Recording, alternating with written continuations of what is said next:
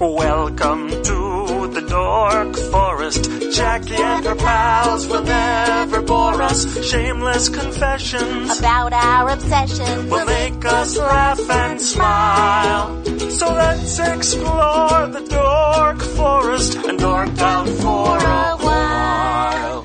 Hey, it's Jackie Cation. Welcome to the Dork Forest. You know the websites, JackieCation.com, DorkForest.com, TheDorkForest.com, FamilyPetAncestry.com, AllThingsComedy.com/ Stop talking, Jackie. Here's the thing, folks. I'm on the internet. I don't know if you know that. And you can listen to it on a player. You can listen to it on iTunes. You can review the show on iTunes. I was just reading them. I forgot that there's ways to review the show on iTunes. And so I was just reading them. They're awesome. Thank you so much. It is a beautiful week. Let's do the credits.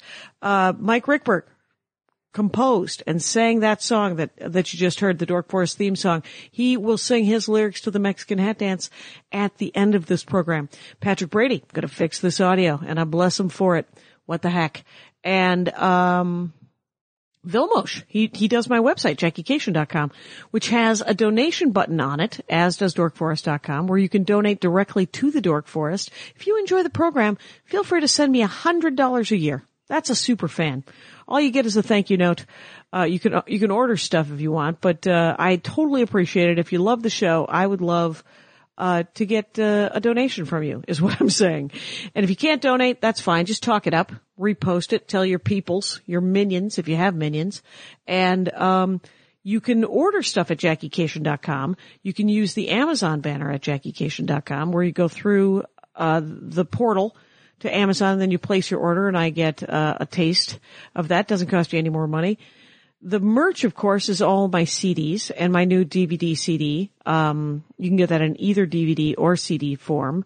This will make an excellent Horcrux, critically acclaimed, top 10 comedy specials of the year on Vulture.com last year. And you can download it for $5 if you don't need a hard copy or don't want to see the DVD bonus 3-minute thing. But you can download it at allthingscomedy/JackieCation. I think that's all lowercase, by the way, Jackie Cation. So, but you can get t-shirts, Ranger t-shirts, Dork Forest t-shirts, and stand-up comedy. I'm doing stand-up comedy all over the place.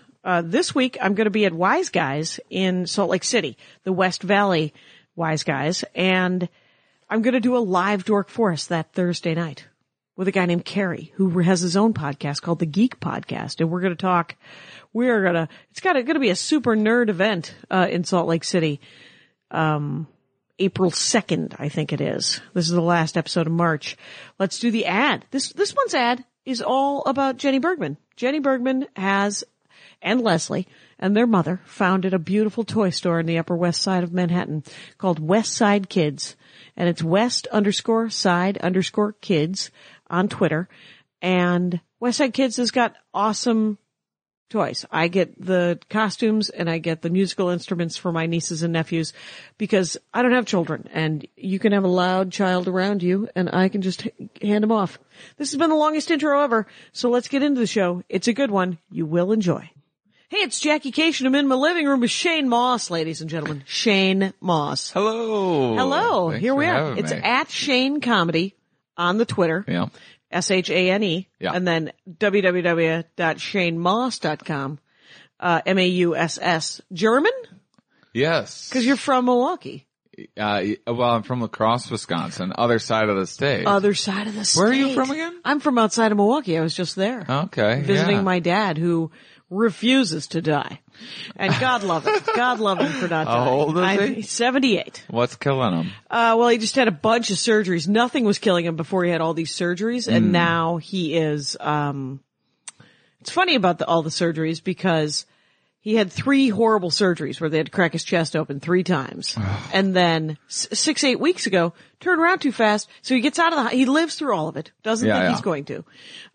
Gets out of the hospital, turns around too quick, breaks his hip and leg. So now has just gotten out of the hospital about 2 weeks ago. And can't walk and no, he's better now because he spent 6 weeks in the hospital. The only guy who misses the hospital because, there's free coffee.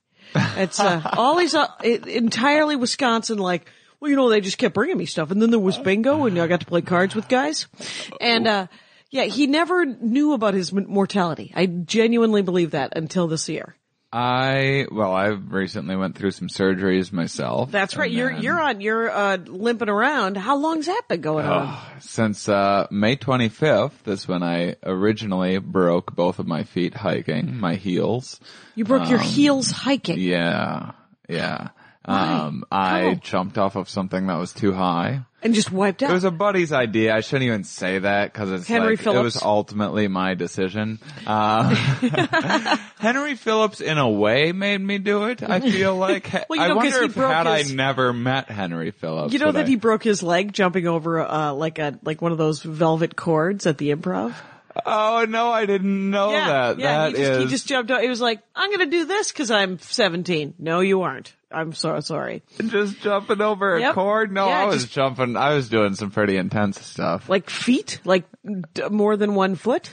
Yeah, I was like 12 feet up there and. Wow. And then. Too many movies, man. Yeah, well, I was rock climbing a lot at the time. Okay. And what it really was I was in the best shape of my life, and I was just like, I had way too much confidence. That's a lot of confidence. And I was freshly single too, which, right. You're like, I'm going to prove that I can do anything I want. Yeah, that risk taking, which, all the evolutionary psychology and biology stuff, it makes a lot of predictions about that kind of stuff, which I know.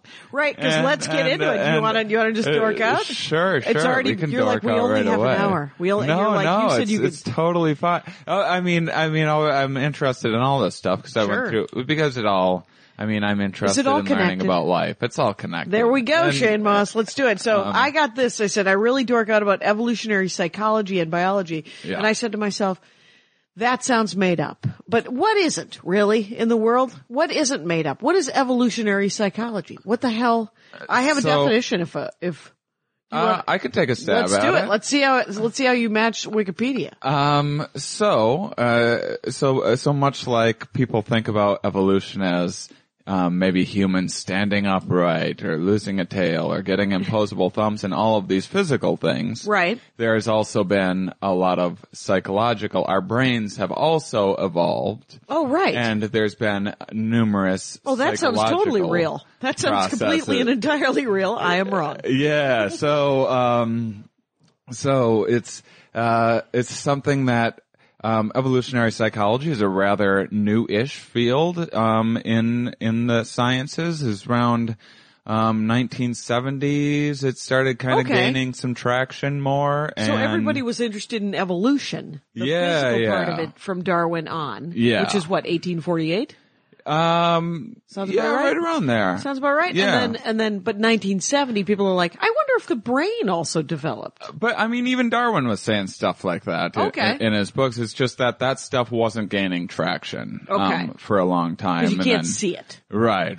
It's just a lot harder to understand. And then there was a lot of stuff with mating and everything early on, and there was all these other weird reasons why it didn't take off, which was evolutionary psychology kind of predicts that females in most species will kind of end up calling the shots. Dun dun dun. When will it happen?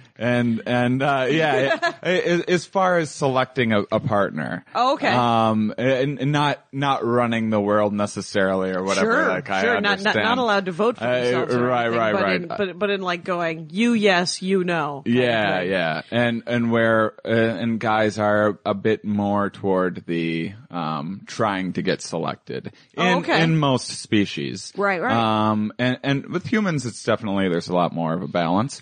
But because most scientists were males. Right. Back then. And couldn't get laid. And they're probably like, couldn't get laid. That's why I'm not getting laid. And it was, it was this idea that, and it always looked like males were like on top. So it's like, well, the men are in charge here. Okay. And they're doing, and the idea that females had any control in this, right? And we're driving how we shaped our lives and everything was very controversial for a very long time until women started getting in the field. Okay, and that helped evolutionary psychology. But it's not just about sex; it's about lots of other stuff. Right? Because when you watch animals, you see. Sort of like the male plumagey kind of thing where you're just like, no, I'm the one. And then guys like deer will fight.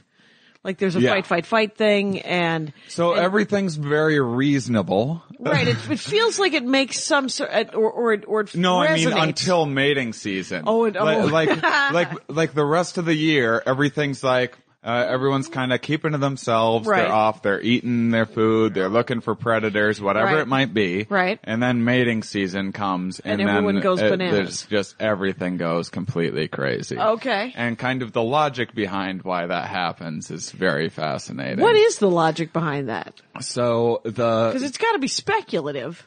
Right? Initially? Well, a little bit. I mean, I guess everything is, but. Sure. Well, initially everything. I mean, you gotta speculate to figure out. And then you have an hypothesis, and then you test your theorem. Yeah, and they're getting to be pretty well tested ideas, but I think that the, kind of the original idea of survival of the fittest, which is something that came not out of Darwin's mouth, but out from interpretations of what he had written. Interesting. And because Darwin noticed this sexual selection stuff right away, with the peacock and the large plumage is actually the go-to standard, best, one of the classic great examples of the sexual selection stuff.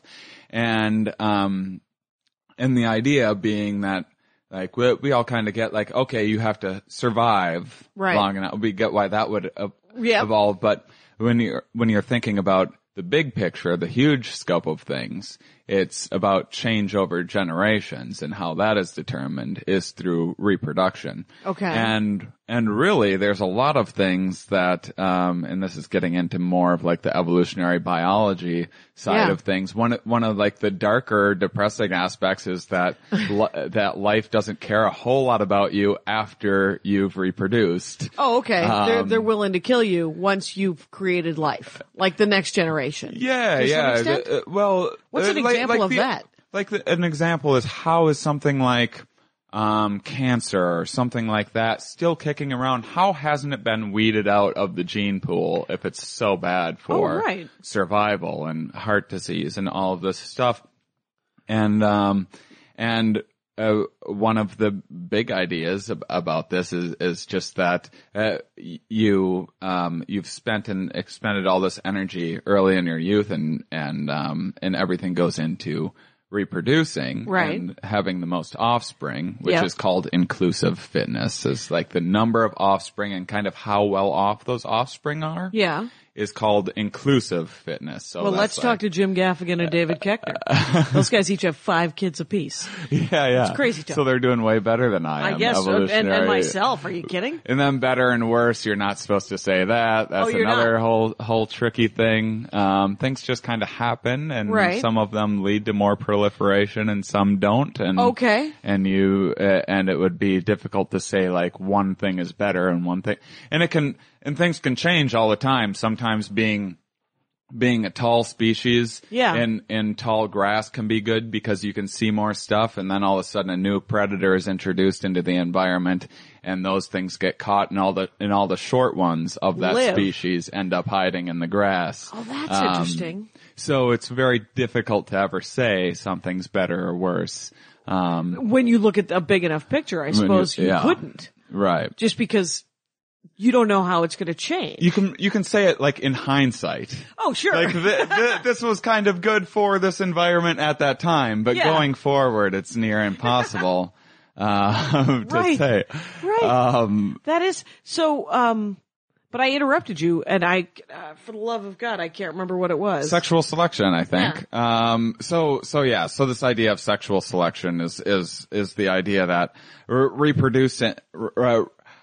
reproduction is, I feel like I'm really giving a lecture here. No, it's, oh my gosh, you can't, the thing is I know so little about this, you're gonna, it's gonna be a bit of a lecture.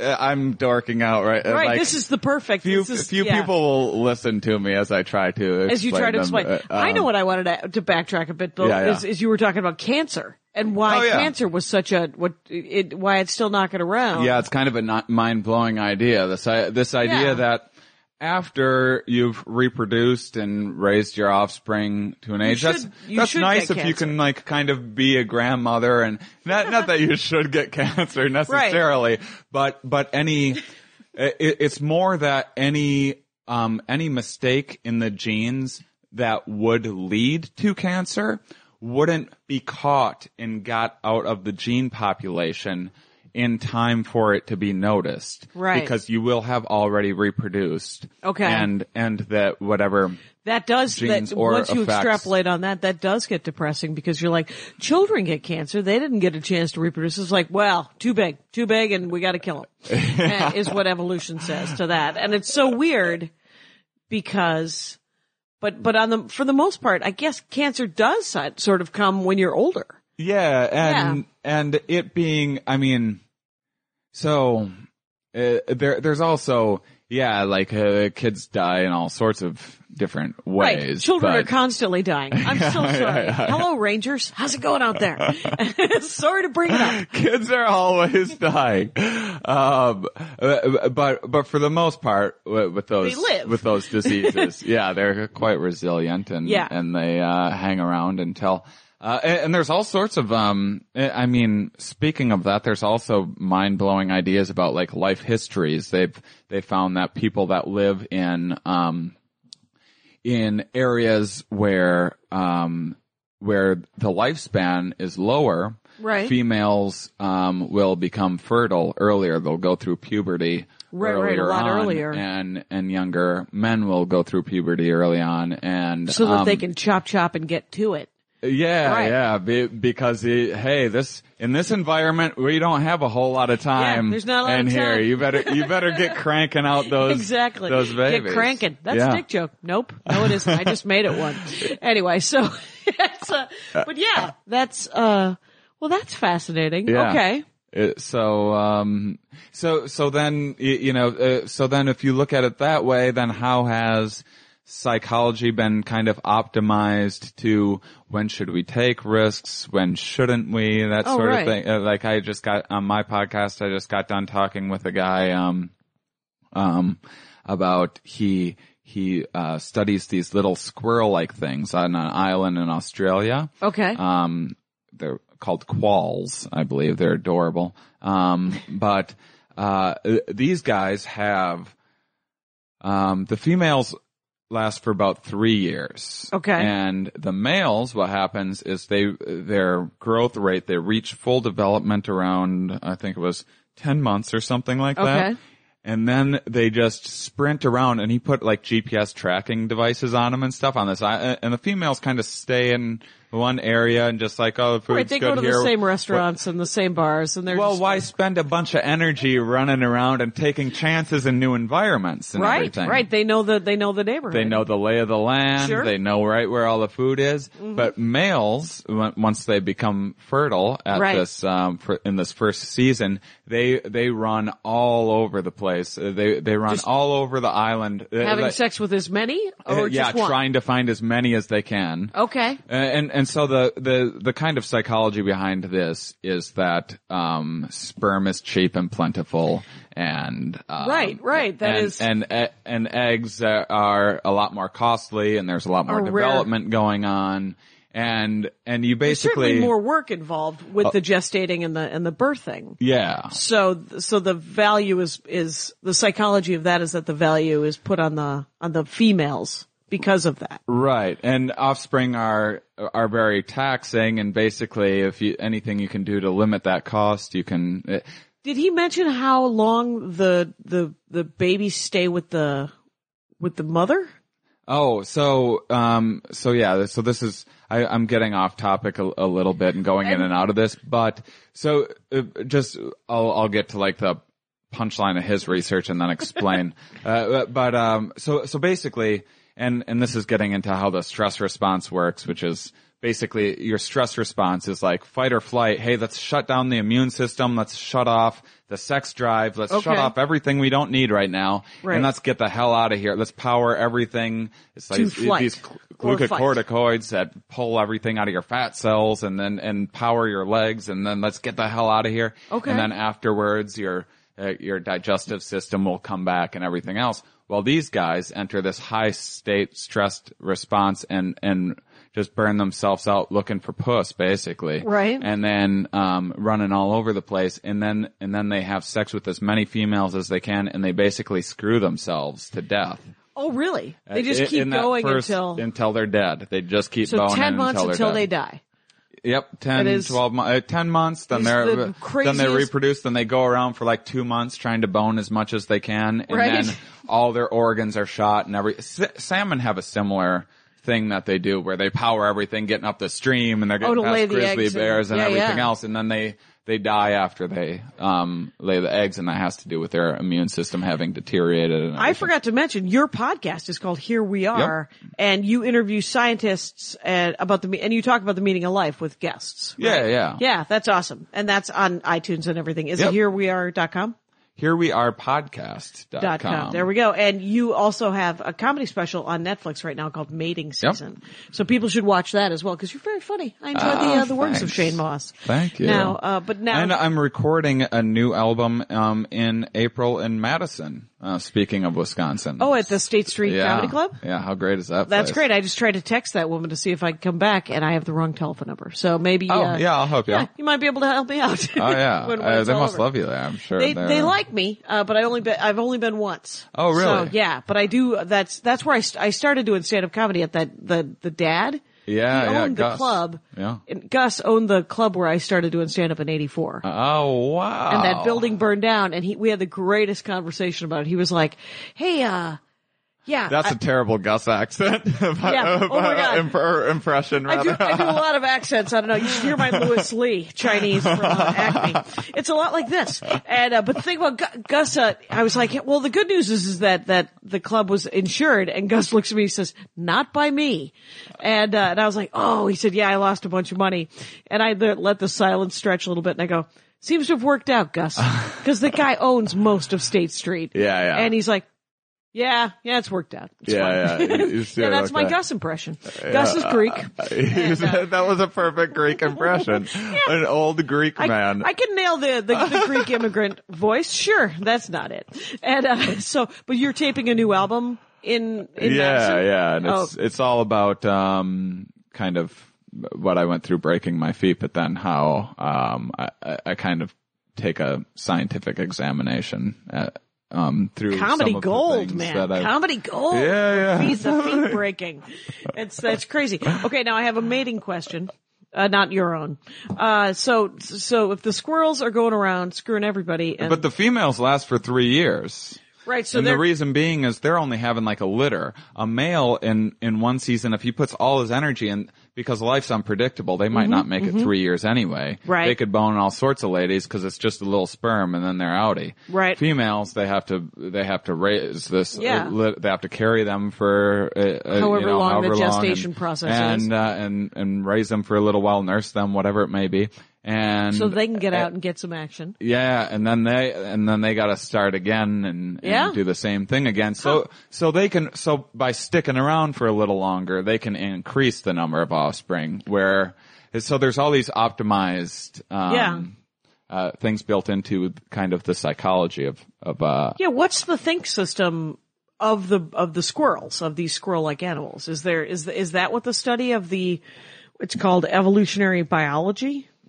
So basically what's happening is like, it kind of, when you think about evolution and when you look in hindsight, it looks very much like these things are thinking and like calculating numbers and everything else. But what's happened in actuality is that over time, something that had a little instinct to do something one way. Right. Just either it worked happened. out or didn't work out. Like a good example is females look for, in turkeys, they're trying to figure out what the hell females are looking for because sometimes they like a big chest, sometimes they like this big plumage. Bitches, man. What are you gonna do? Yeah, what are you gonna do? Because the males, mind you, are looking for an orifice.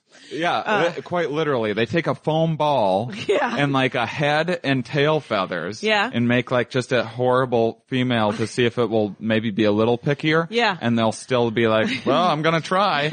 and then they'll take the tail feathers and like crook them 90 degrees and to be like, well, this is like a mutant lady, and they'll take a little while longer and look and be like, well, I'll still give it a shot. And then they'll take the feathers and put it by the head. Responsibility. Yeah. And then they'll look for a little while longer, like, well, I've never seen anything like this. Where do I stick it? And then they're like, well, they'll try anyway. And the only way you can get these things to stop boning is to like take the tail feathers and stick them over here and take the head and stick it 20 feet away. And then they're like, I better not mess with that. That's just a ball. Yeah. That's just a ball with an orifice. I am not going to actually screw that. But females having to be more selective are pickier. Because you're only going to get to sire one guy's offspring this season anyway. Okay. So why not pick the best guy? Right. So you have to have some sort of inclination to look for things. So what they end up looking for is this red, it's called a snood, the gross thing that droops off of their nose. Oh yeah, that flap. And you think, why would you want, that's not, That's, what is that for? You wouldn't think that would be a trap. What is it for? What's the purpose of it? Right. And what they found out is that in our, in the DNA, yep. There just happens to be the gene that makes that red thing larger happens to be right next to a gene that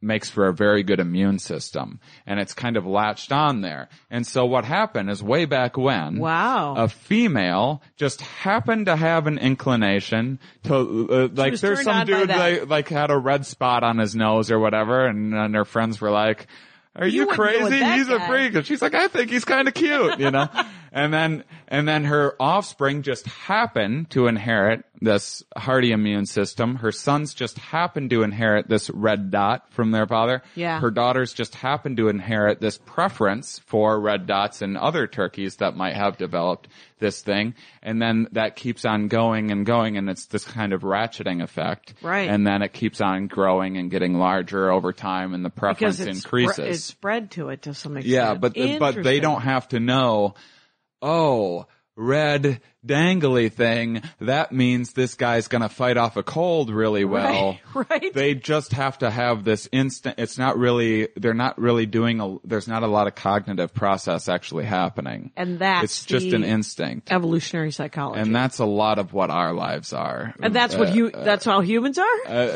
Yeah, a lot of what we interpret as us doing actions and making, that's, this consciousness stuff is very much just the tip of the iceberg. It's 5 to 10% of our thinking is being very generous. Okay. I mean, you don't think about breathing. You can think about breathing, but you don't, you're not thinking about blood flowing and it'd be too much to keep track of. You can't think about, when you're first learning to walk and crawl, you kind of figure it out and your brain's doing a lot of work, but then everything becomes habit and kind of going through the motions. So after a while. 5% is to some extent free will, and the rest of it's reactionary? It's just reaction? Yeah, so a lot of, for the most part. I don't mean to get theological on you. I was just curious. Yeah. I mean, depending on what context you're talking about and what, scientific, but the scientific description of free will seems to be conscious decision making, right? Right. And free will, I mean, if you go crazy, weird Jesuit, if you go deep into some rabbit hole of they're like, well, free will is really, there's fate, and then you can really just follow your fate or not follow your fate, and you can do it by free will, or you can be forced to do it. And I was like, well, is that free? I mean, whatever. I'm going to have a different dork on for that conversation. Oh, yeah. That's crazy. No. I don't really get it. Yeah. This is I love conversations exactly like that. So, I mean, the way that I look at things from evolutionary psychology, biology, and this isn't all just instincts or nature versus nurture. It's nature plus nurture. There's all these things from the environment that interact with our genes and actually activate genes. Right. Depending on what's happening in the environment, certain genes will be activaed at certain times. You mean like weather or? Think of so it'll be like there was this, a good example is there was this Dutch hunger winter or something like that. It was the Nazis cut off all the food or something. Cut off all the food, and damn Nazis! Let's take a stand. I hate them. Yeah. Bad rap. Come on. That was a bad we rap learned of a the lot. Oh, we did. Oh, we did. Great speaker. All that. During this Dutch hunger winter, and I think I'm getting this right, the name anyway. I know that I'm getting kind of the ideas behind this, Okay. are correct. So they cut off this food supply to the Dutch. And what they found is that women in their third trimester that had children that survived through that winter, those people eventually had way higher rates of obesity and way higher rates of diabetes. And what happens in the fetal environment is it's getting all of this information from what's going on outside by it's measuring like a galactic or the babies that lived how were many calories am I obese getting? and had diabetes Yes. Later in life. because of what they Because they learned, their In the genes womb. learned in the womb, hey, there's not a lot of food out there. You better get everything you can, Wow. store it away as much as you possibly can. Yeah. Never stop eating. Right, 'cause there's gonna be a famine. And don't just burn this stuff off. You want to be real thrifty with it. But then things reset and there was plenty of food out there. Right. But those genes had already been activated. interesting. Yeah. That is fascinating. And then that can lead to another generation once you have diabetes, just because of how, without getting into a whole bunch of biological Get jargon into that it. I don't know enough about. Fair enough. There's diabetes can then lead mothers to not be able to get their fetuses enough of the same calories because of how diabetes works. Oh, right. And so that same thing will happen where their babies can be like Have this sense seemingly of- starved, even Right. if their mother's eaten all kinds of all stuff. sorts There's of a stuff. feel of lack. Yeah, because it's not Interesting. actually getting to the fetus. Interesting. And then the same thing will happen again and again, and it can take a number of generations to even out. Okay. And they have found that in that one particular case. So yes, for an example, and that's another, the thing is, you know, the crazy thing about the Nazis is that they were constantly like, you know, if you don't have any morals, if you have no sense of right and wrong, and you're just like, people aren't people. Yeah. I don't need to treat this person as a life. You know, it's like lab rats, you know? That's not a life. That's just a rat. Right.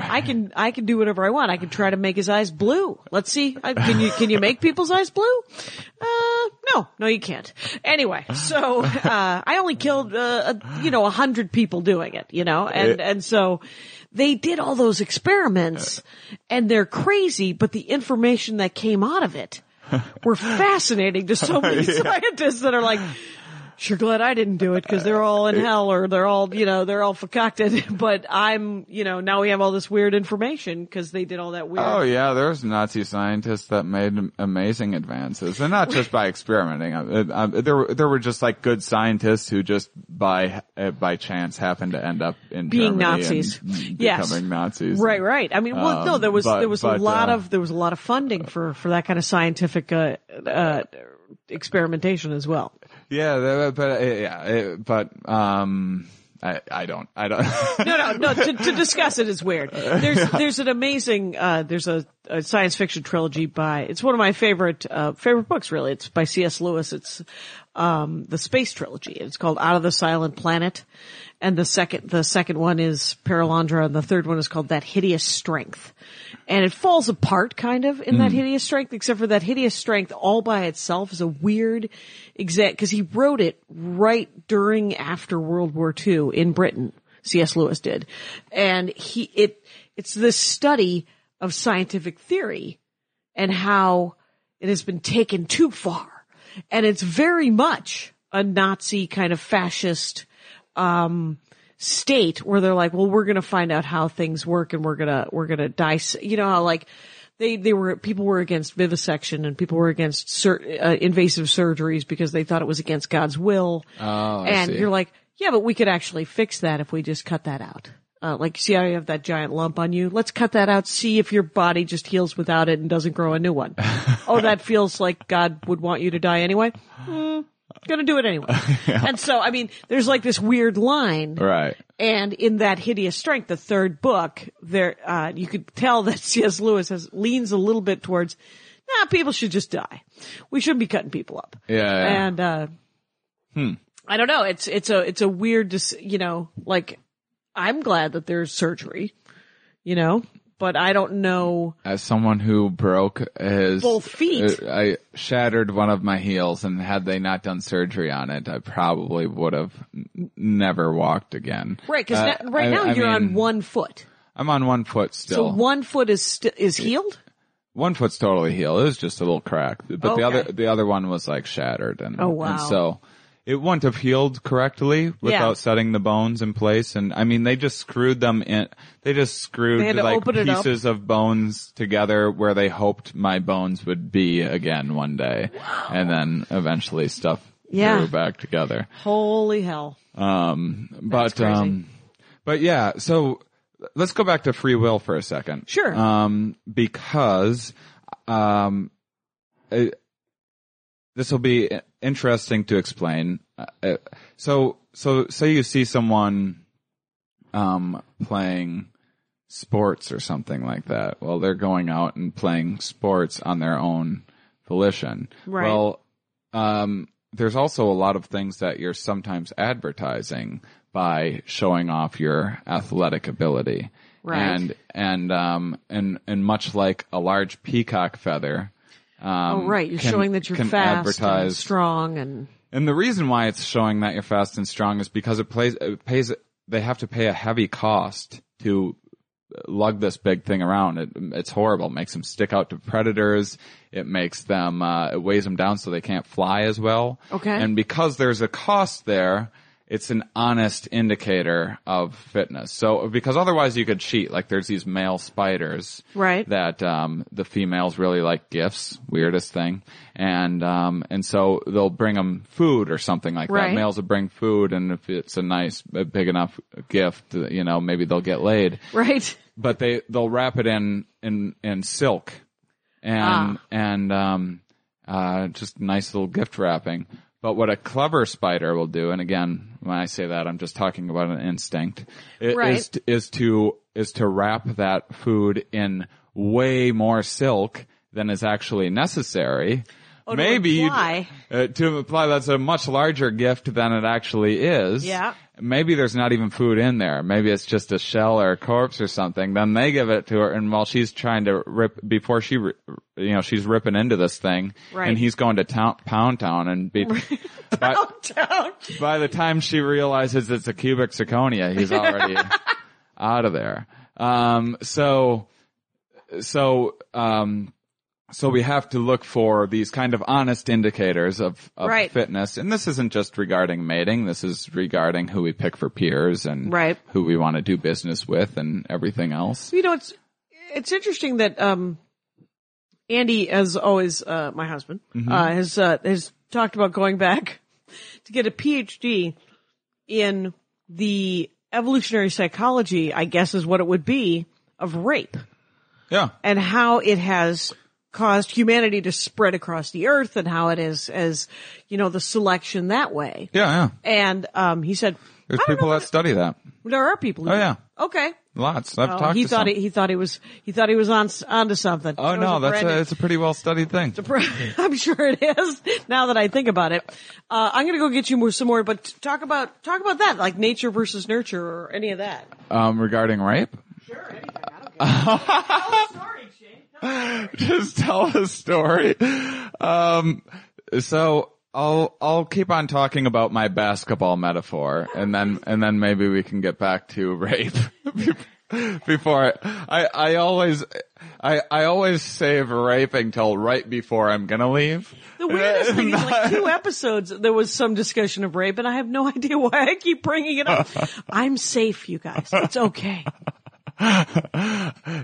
You don't rape at the beginning and then hang out and have the conversation. It's just, so say, so say something that drives you, or a male, or females and humans, but male, like you mentioned, deer rutting earlier and bashing their heads in. I mean, those horns are all about that. They actually only have horns for mating season. They fall off after mating season. Oh, they? They're only used for bashing each other. They get along fine all the rest of the year. And then when females are watching and fertile, all of a sudden they start bashing each other's heads in, and you gotta compete. And that could have been the foundation for a lot of sports and a lot of kind of like advertising how you're able, I mean, the first Olympics were just kind of these things like, hey, we're not at war right now. Here's my battle skills. I can throw this javelin. I can wrestle really well, whatever it might be. And these gladiators, actually, if you go to Rome and take a tour of the Colosseum, and which is amazing, they'll tell you that a lot of the gladiators were slaves, but a lotot of them were volunteers. We're just guys. We're just dudes that wanted to show MMA. off their gladiatoring skills. Yes. And then and one of the big benefits is these highfalutin, high valued females would often sneak down into this area. Just essentially just people groupies. Yeah. Gladiator groupies. Yeah. There's gladiator groupies. Why wouldn't there be? I suppose if you look at people and you're like, well, that is Bamford does a joke about the sexiest monkey. And she's like, of course I want to know what Jennifer Aniston thinks about things. She's the sexiest monkey and she knows where all the bananas are being kept. So it's, So absolutely. Okay. So I mean, reaction. And that's very much for, so from a sociological perspective, the reason why women are watching these gossip magazines is because they've been brainwashed by society and their parents painted their rooms pink and everything. But from an evolutionary psychology perspective, and again, there's a whole web of causation behind everything. And so no one in evolutionary psychology is saying it's this one thing doing everything. No one's saying that. It's just, hey, look at this all other cause that can happen.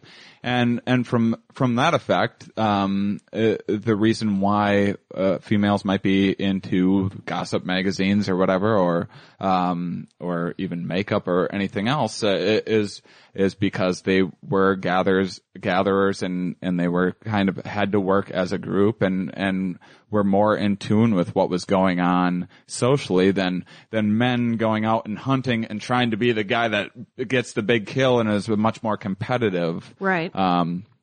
Thing. So then you fast forward and you go, oh, well, hey, I'm going to go and play basketball right now. That's my own free will. But why do I have the instinct to want to go? And I do a joke in my mating season special about this, cause it's just true. I remember playing basketball and we'd be tired and like shooting around and not taking things seriously. And all of a sudden a few girls would come walking by with short shorts and all of a sudden everyone's doing Harlem Globetrotter stuff and. And is that free will? It raises the stakes, I don't know. Were the stakes raised instinctively? It depends on what you consider free will. I mean, right now, one of the things that humans can do to advertise our fitness is to advertise how healthy our brains are. Brains are a very difficult thing to keep healthy. And to stay healthy, they're a difficult thing. You have to study, you have to learn things. If you want to advertise, you have to impose this cost. Brains are susceptible to parasites and diseases and stuff like that. So a good way to advertise your health is to advertise your intelligence. Okay. And if you want to advertise your intelligence, you need to be doing that in this kind of showier way. Oh, look how many books I've read. Look how many. You've imposed this cost on yourself, just like that peacock feather. And now you're advertising it for people. So that's wild. Is this my free will right now to be trying to be on this show called Dork Forest? Sure, the Dork Forest. You're letting some dorky people know that you got some info. Yeah. So I don't know.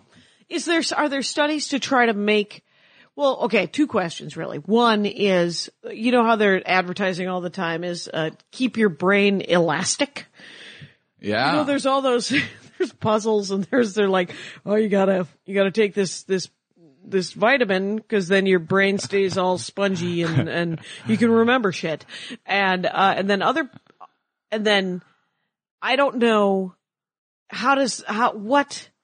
Yeah, that's more of an environmental influence, but certainly, evolution still conditioned the brain to, to be in humans. Evolution has seemingly equipped us with a wide range of tools that we can use and are sometimes activated in different environments. And I think what you're talking about is how parts of the brain can atrophy. It's a use it or lose it kind of. And in neuroscience, which I'm also way into neuroscience, but I don't know nearly enough about. Right. That definitely seems to be a lot of the cases, a use it or lose it kind of thing, but you can get it back. There's, like I was just reading, an audiobook, The Brain That Changes Itself. I just started a few chapters in, and they were talking about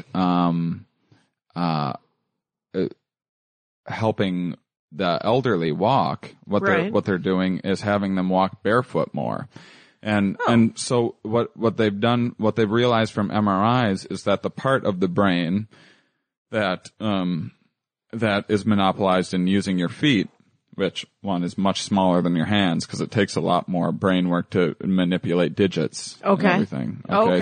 So like there's a body map in your brain. Yeah. And the hand is a very large part of this body map. Okay. And the foot isn't as big, but the thinking is that our shoes are desensitizing our feet to a lot of sensory information, and it's using the same kind of use it or lose it principle where the foot in your brain map is kind of shrinking and atrophying and not so if they reintroduce just more stimulation, right, you're like take off your shoe again. And sock, walk around barefoot, your brain could relearn that's what your feet are. Right. Those are what your feet are for. Yeah, yeah. That's interesting. Yeah. It's have you ever heard Stephen Wright's joke about MRI? It's my favorite no. It's my favorite Stephen Wright joke. I'm getting an MRI tomorrow to find out if I'm claustrophobic. Which is the greatest MRI joke I've ever heard in my life. Stephen Wright, ladies and gentlemen. And but okay, so now are there studies that they're doing now to try to force sort of to force our brain, like, cause what I feel like with all the advertising, they're like, play puzzles, take off your shoes, take these vitamins. They're trying to create evolutionary psychology, right? They're trying to shape it. Yeah, I mean, is there a field takes of that? So many generations. Evolution actually, depending on who you talk to, can work quicker than what we originally thought. Take lactose tolerance, for instance. Yeah. 95% of the population was lactose intolerant, 8,000 years ago. And then we figured out whatever weirdo figured out to suck on these cow teats. Right, how to make it work. And whatever benefit that it had, if that helped survive in lean times. Yeah. If it got some sort of vitamins that helped at that time. Maybe it was a sexual selection thing. Maybe if this milk stuff was making you gassy, females didn't want to be around you or something like that.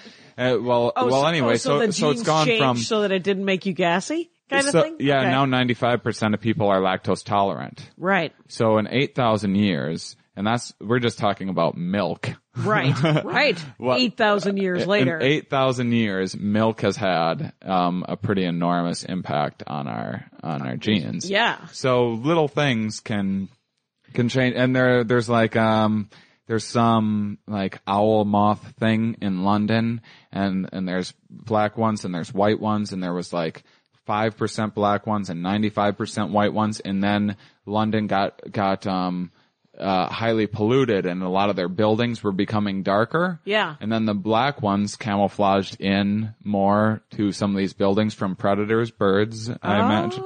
And so then 95% of them were black, and then but then they cleaned up the city. Okay. And then it went back again. Weird. Yeah. Just like in the course of like 50 years to 100 years? Well, Yeah, something like that. But Because you have to think about it as generations. Yeah. So a moth generation is a human generation is 25 years, something like that. A moth generation is like a couple of weeks. Yeah, a few weeks. So.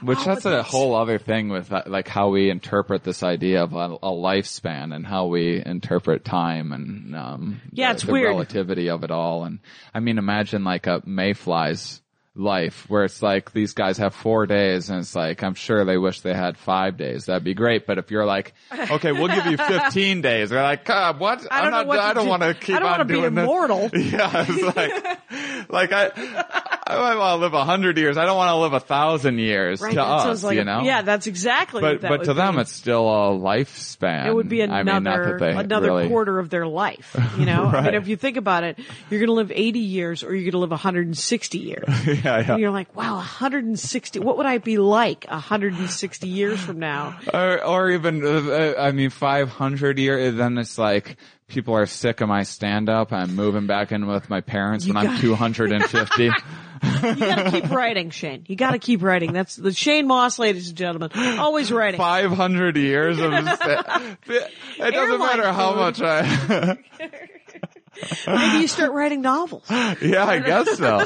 I'm comfortable with the 80 to 90. Are you? It's funny. How long? Well, we talked about this when I had you guys on my old podcast. We talked about transhumanism on. What define transhumanism? Because I don't remember what the hell that is. What it's just the idea of advancing humanity through technology and, uploading our brains into computers. Oh, that's right. And living forever in a computer and then moving from body to body. I think we talked a little bit about that. Yeah, probably. That was when I was like, I want to do your podcast. I remember thinking that when you let me talk about robots and most people yell at me and for say, stop talking about robots. No, I say own the robot love. What the heck?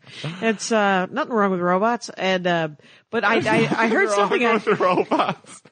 I'm a There's liberal. Something, I think, well, I was, there's something at South by Southwest this week. I heard on NPR that, some people are working on, they're like desperate to interact with technology. They're like, when are we going to be able to like replace my eye with an eye that'll see further and better and all this stuff? A perfectly healthy eye, by the way. Yeah. They want to pop it out, pop in a new eye that's got a telephoto lens, and you're like, and they would do that by choice. Yeah. That sounds, insane to me. You know? It's, I don't know. But other people are like, yeah, let's do this. It's cause that would be super fun. Like, I was like, well, do you want to have your legs lopped off so you can get faster legs? That would be the next thing, right? However, as someone who almost lost his foot. And I really, even actually just recently, they did a surgery in January. I had a bone infection and that was another possibility. That they were going to lop your foot off? I mean, it was probably a small possibility. But you gotta now think things about are going it. good. And, yeah. It's something I thought about a lot. And, and I would love to have a robot foot so that you could be back on rather than not have a well, foot. Exactly. But if you were to take a perfectly healthy thing, that would be another step. Right. And but I mean, you're drinking coffee right now. Yep. 100 that's hacking your natural right. And 100 years from now, replacing your leg with a better leg because your leg is just okay, might be just like getting a tattoo. I mean, our biology is just so slow to catch up to. I mean, speaking of generations again, this is.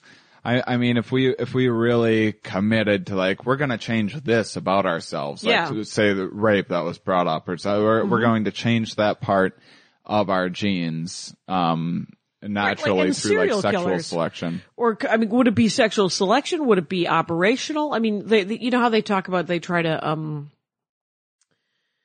they take like pedophiles and stuff and they're like, we have to figure out a way to chemically dampen that part of their genes, dampen that part of their DNA so that they no longer want to hurt, people or whatever, right? Yeah. And so I know that there are studies of that. Yeah, I mean. It's such a weird, like there's Gramication over here is a big, which is me.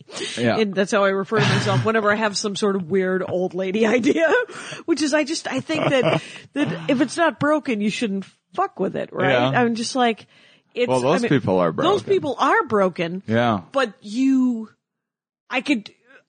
which I would love for them to be fixed, but I also think that the technology, the science that it would take to get them to be fixed could also be misused. Maybe I read too much science fiction, but I'm just like, someone's going to use that. And misusing stuff. Yeah. Yeah, they're going to misuse that kind of power and that kind of technology. I mean, just what if they turn us all into pedophiles? They switch it the other way. You think about how little power somebody has and how they misuse it, right? Yeah. Like, Bill Cosby for no reason except for that, the guy has, these were women, from the most part, from everything that I've read, these were women that would have slept with him anyway. Yeah. But he was married, so possibly intellectually, psychologically, he thought to himself, well, maybe I'm not cheating on my wife if this is an inanimate object. I have no idea what he was thinking. But these were women who would have probably fucked him. Yeah. And he's like, no, I can't do it that way. That's not how they have to be knocked out, but still breathing. I don't want to sleep, he didn't want to sleep with a doll, or he didn't want to just get a fleshlight or some creepy, Yeah. It's just so, and you just wonder, that guy didn't have that much power. He had some power. He had enough power that he made, $12 million a year and he could fly around the world, but it's just the abuse of that power. Yeah. For no reason, as far as I can tell. Right? Yeah. For Steam, I don't know. I think that there's probably something just off, and maybe that was what he was attracted. Maybe it wasn't that it was like him getting away with or validating it to himself. Maybe he was actually attracted to just people lying there breathing. Yeah. Okay. Or maybe, who knows? Maybe he's into maybe he's fantasizing about banging dead people or something like that. Right, and he thought that was bad. Yeah, a lot of this stuff can go wrong, and our brains are just this they're very sensitive, incredibly complex thing. They are. But I think about like the creation of scientific things that could dampen certain DNA strands or certain gene pools, and how that could be used. Just, there was, did you ever see an old, it could also be, sorry. No, good. No, please. I think that, you could also change things to, it wouldn't all have to be necessarily evil. You could change things to be like, the better. I don't want to hit puberty and have this raging boner that I am running around trying until I actually want to have children, because that's the purpose of sex is to have kids. We have sex for all sorts of reasons now. Super fun sex. No reason not to have sex. Get out there, folks. But the origins of sex were clearly for procreation. And to me, you could, if evolution were to switch our genes and change them, or like you said, if we were to go in and to manipulate things to be more in line with our conscious desires, then what you would do is maybe hit puberty at like 30, So you go through school, you get your job, you find yourself, you figure things out, you have some failed relationships, and then, okay, I get life now. I want to have, whatever date you have in mind that you want to start having kids, just switch the puberty switch on there, rather than having to wrestle with this, maybe getting STDs, maybe pregnancy scares, and all of this other stuff. And you know what? Now that you say it, there's any number of science fiction books that have that as an option. Really? Where there's used for good. There's the one that I'm thinking of course, is a book I've mentioned many times on the Dork Forest. It's space opera, so it's cheeseball, super fun, but it's got some great. I need to start reading sci-fi, because I never do, and I really want to. Well, I didn't you understand love the value of it. until recently, and now I'm starting to. What do you feel is the value to it from afar, from what you're looking at? I think it opens up a lot of philosophical ideas. Yes, it sure does. I mean, because you mostly read nonfiction, right? I read strictly nonfiction, exclusively, and my brain's always been very like, I want these concrete answers. What the fuck is going on? I want to know. Yeah. But now knowing, I'm now at a point where some of this stuff that I'm trying to learn is so philosophical and speculative. That speculative fiction might be. Yeah. Might be good. I really you. think so. I've had some conversations just like this with numerous people lately. There's the woman it's Lois McMaster Bujold. She's been on the show. I just dorked out at her, quite honestly. That's awesome. Yeah, and she wrote. Isn't it amazing our jobs? We get to have these amazing connections like this.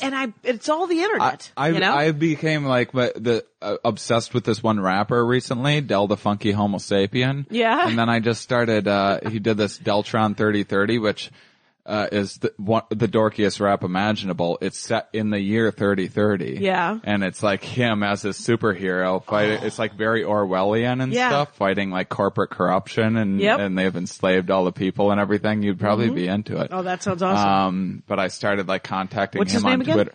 Del the Funky Homo Sapien, but Deltron 3030 was these two concept albums that he made with this premise. And he's a brilliant guy. And you got to meet him? Yeah, I got to meet him. I started following him on Twitter and like sending him messages and stuff. And it's like, God, if I wasn't a comedian, I'd never get to, it's crazy It is crazy. And it's crazy even if you aren't a comedian, you could just talk to people on Twitter and sometimes they just talk back to you.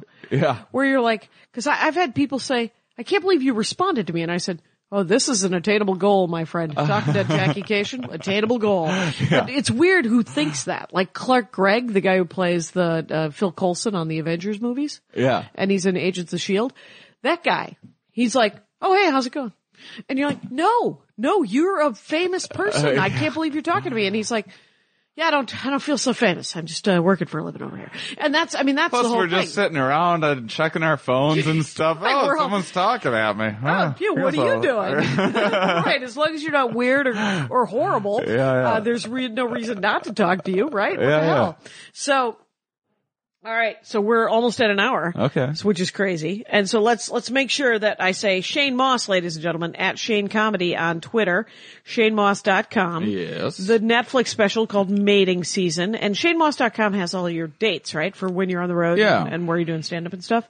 Are you doing the road with this foot? Yeah, well, I took 3 months off originally when both of my feet were broken. Yeah, that's probably the way to go. And then that may be financially terrifying. It was bad. Yeah. And then I spent 3 or 4 months on the road. I put together an act about it. Yeah. And you're like, let's just do it. And then I was getting ready to record, and then I found out that I got a bone infection, needed a second surgery, and so and then I needed to take another 7 weeks off of work. I was on IV antibiotics and all of this stuff.